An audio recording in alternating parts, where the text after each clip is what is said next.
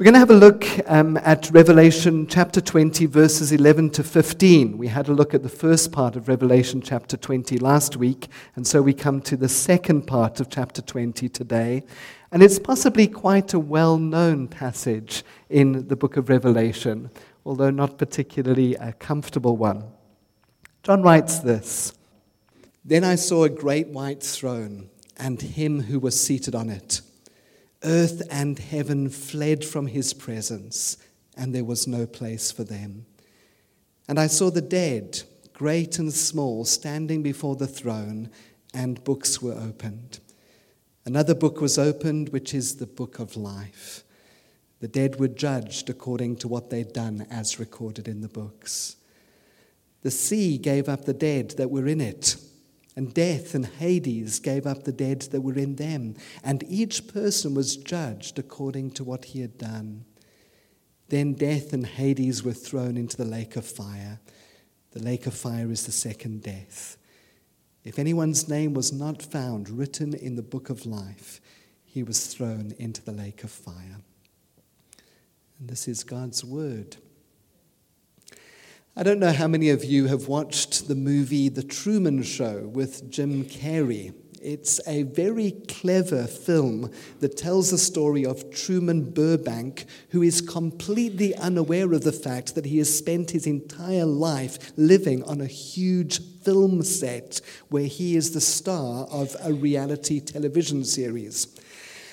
And at one point, Truman meets a lady called Lauren, who actually wishes to tell him the truth about his life. And when he meets her, he notices that she's wearing a pin, a badge. It's actually a badge that promotes the Truman Show in the real world. And the badge simply says, "How's it going to end?" And Truman notices, and he says to Lauren, "I like your pin. I was wondering that myself." And it's a very ironic moment in the film because actually in meeting Lauren, Truman's entire life is actually going to end very differently. How's it going to end? It's a good question. Perhaps as we look at our world this morning, we too are tempted to ask the question, how is it going to end? Well, in this passage of Scripture from the book of Revelation, we read how it is going to end, not just on a cosmic level now, but also how it is going to end personally on an individual level for you and for me. In the words of the book of Hebrews, it is appointed unto every person once to die, and after that to face judgment. And today we look at the judgment of God. If you've been following this series through Revelation, you will know that the throne of God is one of the great pictures in the book of Revelation. John mentions God's throne on the very first page, 4 verses into the book. And the word throne is used another 46 times in the book of Revelation. The word throne is used more times in the book of Revelation than anywhere else in the New Testament. In fact, it's used more times than in the rest of the New Testament put together. It is the great image in the book. And now here at the end of the book, at the very end of history, we read that at Christ's return, earth and heaven flee away, and all that is left at the very center of everything is the throne of God and he who is seated on it. Bible commentators spend a lot of time arguing about whether it is God who is sat on this throne or whether it is Jesus who is sat on the throne. The simple answer to that is yes. Jesus is God. It's so interesting that Jewish people, steeped in the Old Testament scriptures, knew that God alone was the judge of all the earth. So that when Jesus came to earth and started to say things like, "All human beings will one day stand before me," as he does in that parable of the sheep and goats in Matthew chapter 25, the penny begins to drop. And the disciples realize that Jesus is claiming to be God, that he in fact is God. The idea of Jesus judging is a very clear reference to his deity. Well, we read at how at the end of time, at Jesus' return, every single person who has ever lived will be gathered around the throne of God. In fact, John gives a very vivid picture to show this all-inclusive nature of the judgment when he says in verse 13, the sea gave up the dead that were in it, and death and Hades gave up the dead that were in them. You know, all those bodies who during the war were heaped together and buried in unmarked graves will now stand as individuals before the throne. Those who were lost at sea and whose bodies were never recovered will be there. There will be no absentees and no exemptions. Verse 12, and I saw the dead, great and small, standing before the throne.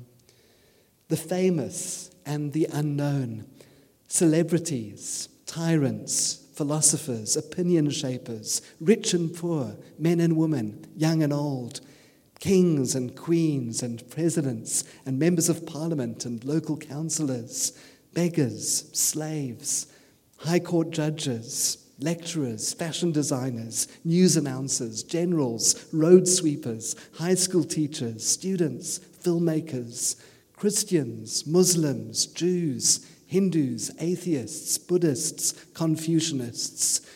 You and I will all be there.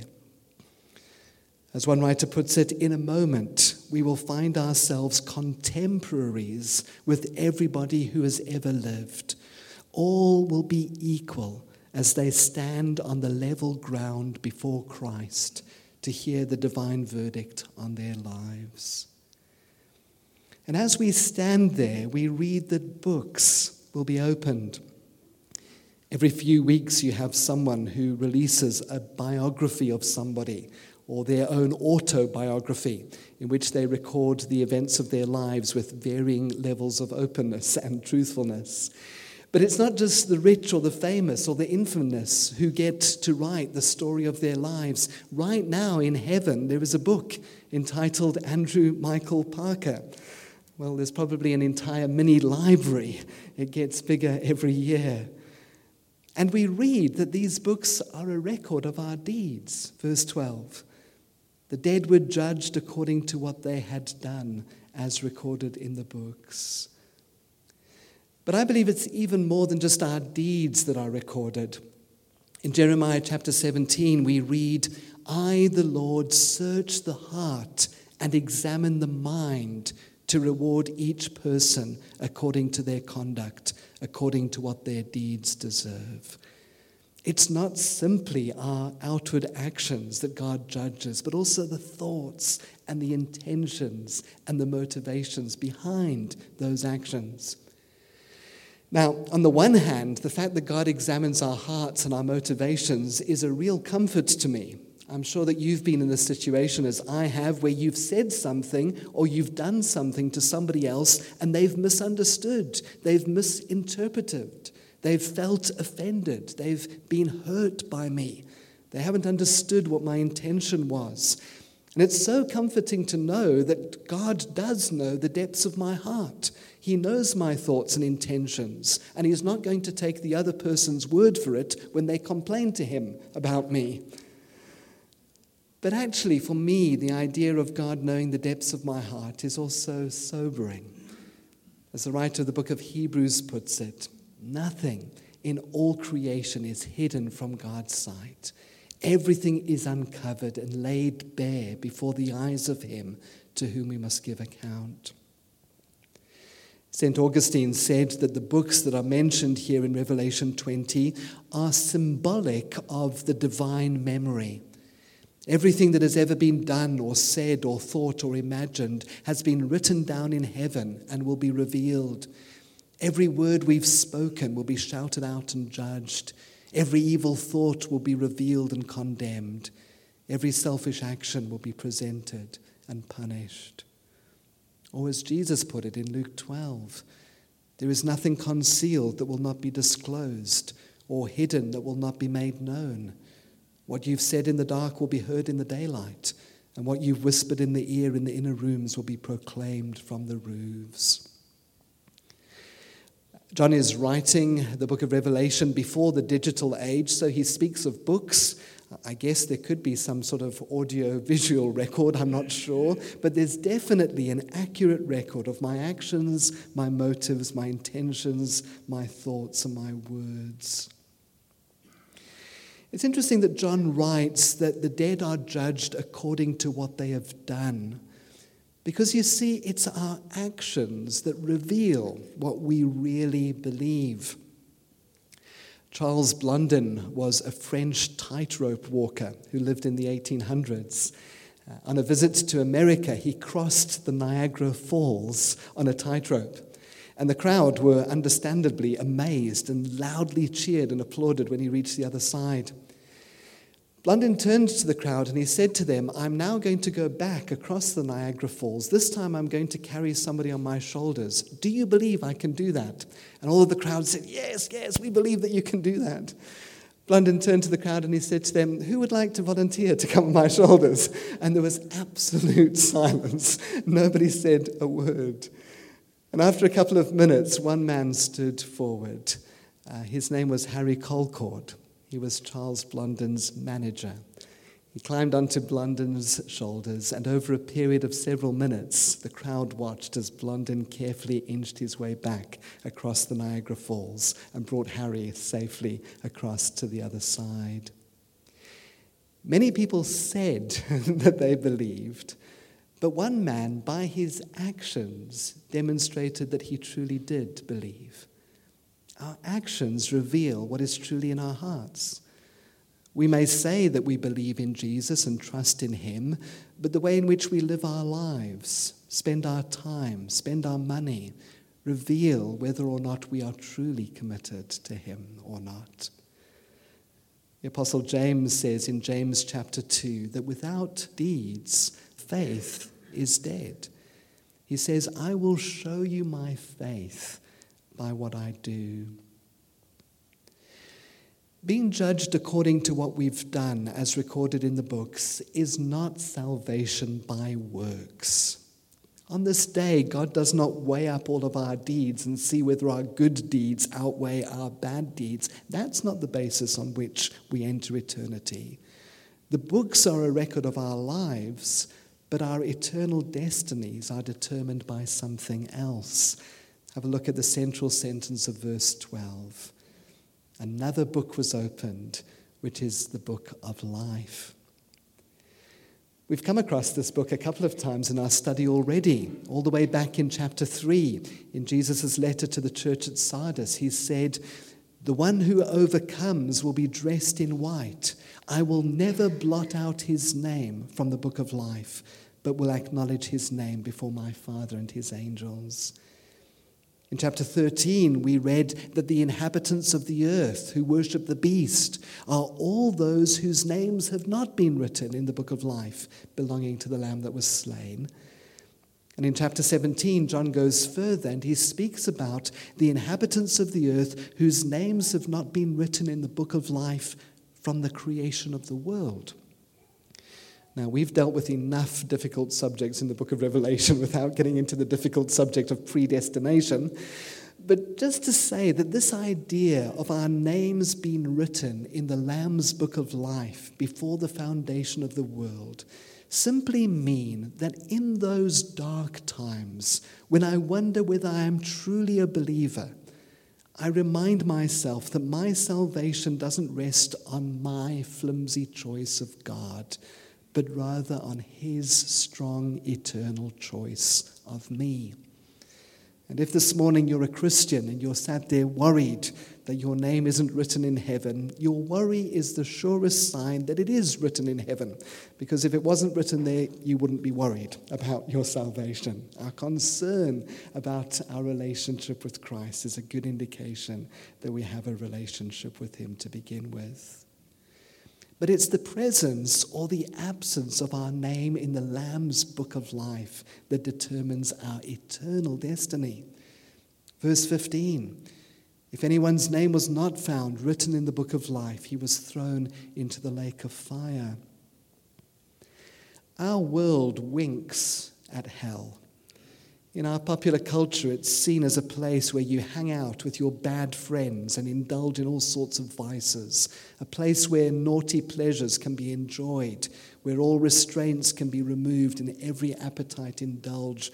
You sit at a bar in the flames with your friends and reminisce about the good old days back on earth. But the reality of hell is far more awful than that. In Matthew chapter 25, Jesus described hell as the eternal fire that has been prepared for the devil and his angels. And in the previous 2 chapters of Revelation, we've read about the beast and the false prophet and Satan being hurled into the lake of fire. In other words, hell was never intended for human beings, and it is a place in which the devil is punished for eternity, not a place over which he reigns. But also it is a place in which all those whose names are not written in God's book are thrown. Where else are they to go? And as we've seen in previous sermons, hell is not full of repentant sinners longing to get out, but full of people who have opposed God and continue to oppose him in unrepentant rebellion. But worst of all, hell is a place where you are cut off from God. The God who loves you, the God who created you, the God who carefully fashioned you, who knit you together in your mother's womb, who gave you your nose and your eyebrows and your ability to read and your sense of humor.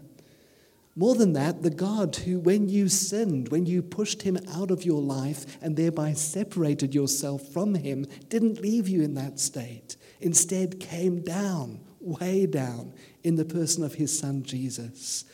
And he lived the perfect life I should have lived. And he died the death for sin that I deserved to die. And he offers me his perfect life as a gift.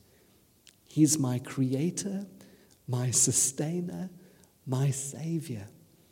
And so in the words of Hebrews chapter 2, how then shall we escape if we neglect so great a salvation? I can think of nothing worse than being cut off from a God who designed me and loves me and saved me and being left with myself for eternity.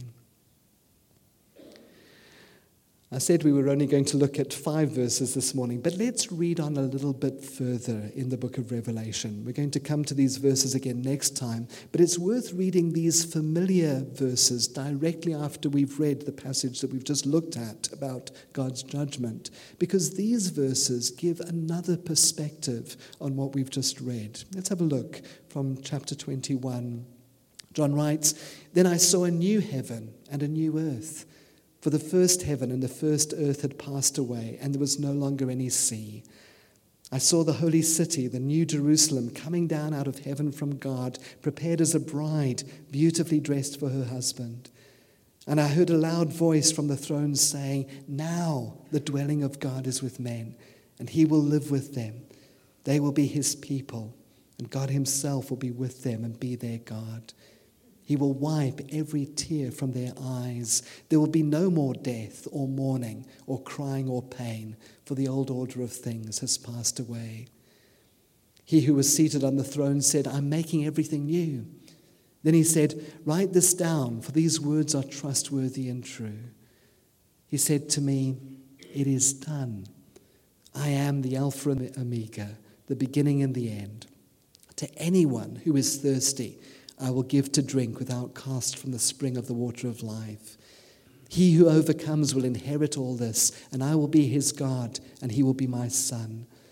But the cowardly, the unbelieving, the vile, the murderers, the sexually immoral, those who practice magic arts, the idolaters, and all liars, their place will be in the fiery lake of burning sulfur. This is the second death.'" Let me draw your attention real quick to 3 things in these verses that I think shed light on the passage that we've been considering so far. Firstly, notice the little phrase in verse 6, "It is done." This isn't the same phrase that we have in the gospel accounts. Remember Jesus on the cross shouting out, "Tetelestai," it is finished. It's not the same Greek phrase, but I wonder if there is perhaps a reference to the cross here. That God's words, "it is done," at the very end of time, echo Jesus' words, "it is finished," from the cross. Because on the cross, Jesus experienced hell. He experienced darkness. He experienced separation from God so that you and I need never experience hell. Everything that is needed to bring you and me to God has been done, and there is no need for anyone to go to hell. In the words of C.S. Lewis, all that are in hell choose it. There are only two kinds of people in the end: those who say to God, "Thy will be done," and those to whom God says in the end, "Thy will be done." As one pastor puts it, we either meet Jesus at the throne as our judge, or we meet him at the cross as our Savior. Linked to that, notice the invitation in verse 6. "To anyone who is thirsty, I will give to drink without cost from the spring of the water of life." The nature of our text and of the sermon today is not a threat, it's an invitation. Yes, the reality of how it's going to end, the eternal realities of heaven and hell are clearly described in these verses, but at the heart of this passage, at the heart of the gospel, there is an invitation. We look up at the cross and we see Jesus hanging there with his arms outstretched, saying to us, in effect, "Come home." Everything necessary for you and me to come has been done already. We don't have to do anything. We only have to be thirsty. As one pastor points out, the only thing that you can contribute to your salvation is your sinfulness. Everything else has been done. And then notice thirdly here the emphasis on relationship. Verse 3. "I heard a loud voice from the throne saying, 'Now the dwelling of God is with men and women, and he will live with them. They will be his people, and God himself will be with them and be their God.'" Or verse 7, "He who overcomes will inherit all this, and I will be his God, and he will be my son." I notice that the New International Version, the updated version, translates this, "They will be my children." It's always difficult. They're trying to be inclusive, but actually the Bible isn't sexist. I remember hearing about a lady from South Korea who became a Christian. And when she read in the New Testament that she was one of God's sons, she was overjoyed. Because in her culture, boys were everything and girls were nothing. And sons always inherited, whereas girls never received anything. For this lady to be called a son changed her entire outlook on life. A son who, as Jesus promises here, will inherit all of this. That was a bit of a detour. But notice the highly relational element in these verses. God wants to be with us. God wants to be as close as possible to us. And the fundamental question for all of us is this: do I want to be with him? In one sense, Christianity has nothing whatsoever to do with coming to church or giving to the church or being good. It's about a relationship with God through Jesus Christ.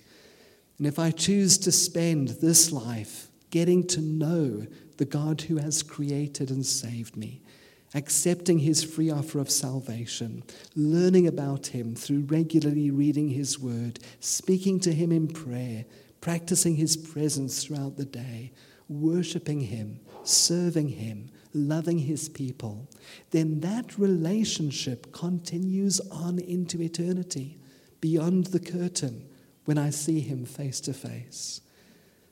And if, on the other hand, I continually push God out of my life, if I ignore the fact that he is my creator and savior, if I live out my life in his world without any reference to him, then that chosen separation continues on into eternity. Well, as we draw to a close, let's go back to Revelation chapter 20. What does the Andrew Michael Parker book look like? Well, the Canadian pastor Darrell Johnson suggests that if we are those who know and love Jesus, then our books look incredibly messy. He writes this: our books contain a full accounting. God has not missed anything. It's all there, line after line, entry after entry, failure to trust Jesus after failure to trust Jesus, inappropriate way of dealing with inner pain after inappropriate way of dealing with inner pain.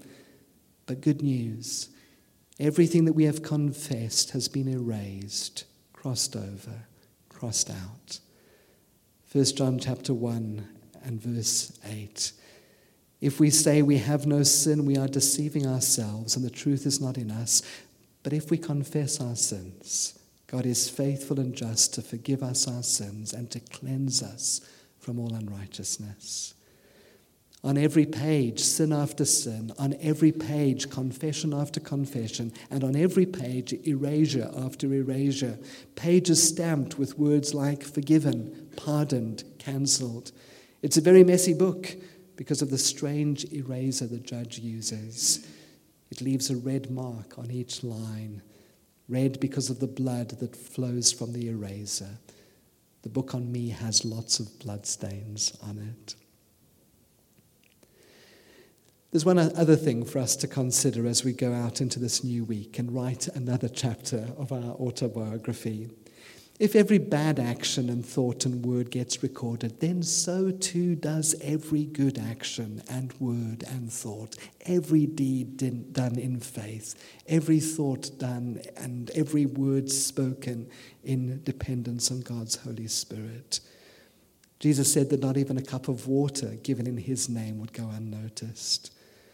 We've looked at the negative side of this morning, but the positive side is that you and I get to write a story that brings pleasure to God. Just like you curl up with a really good novel that excites you, our lives can bring pleasure to God. We get to build for God's kingdom. And so as we go out into this new week, let's do so in the light of what Paul writes in 2 Corinthians 5. He says, we make it our goal to please him, whether we're at home in the body, alive, or away from it in that context. And then he says, for we must all appear before the judgment seat of Christ, so that each of us may receive what is due us for the things done while in the body, whether good or bad. I once heard Charles Swindoll read a poem that captures something of what we've seen today, and with this we'll close. He came to my desk with a quivering lip. The lesson was done. Have you a new page for me, dear teacher? I've spoiled this one. I took his page all soiled and spotted, and I gave him a new one all unspotted, and into his tired heart I smiled. Do better now, my child. I came to the throne with a trembling lip. The day was done. Have you a new day for me, dear master? I've spoiled this one. He took my days, my years, all soiled and blotted, and gave me new ones, all unspotted. And into my tired heart he cried, you do better now, my child. Let's pray together.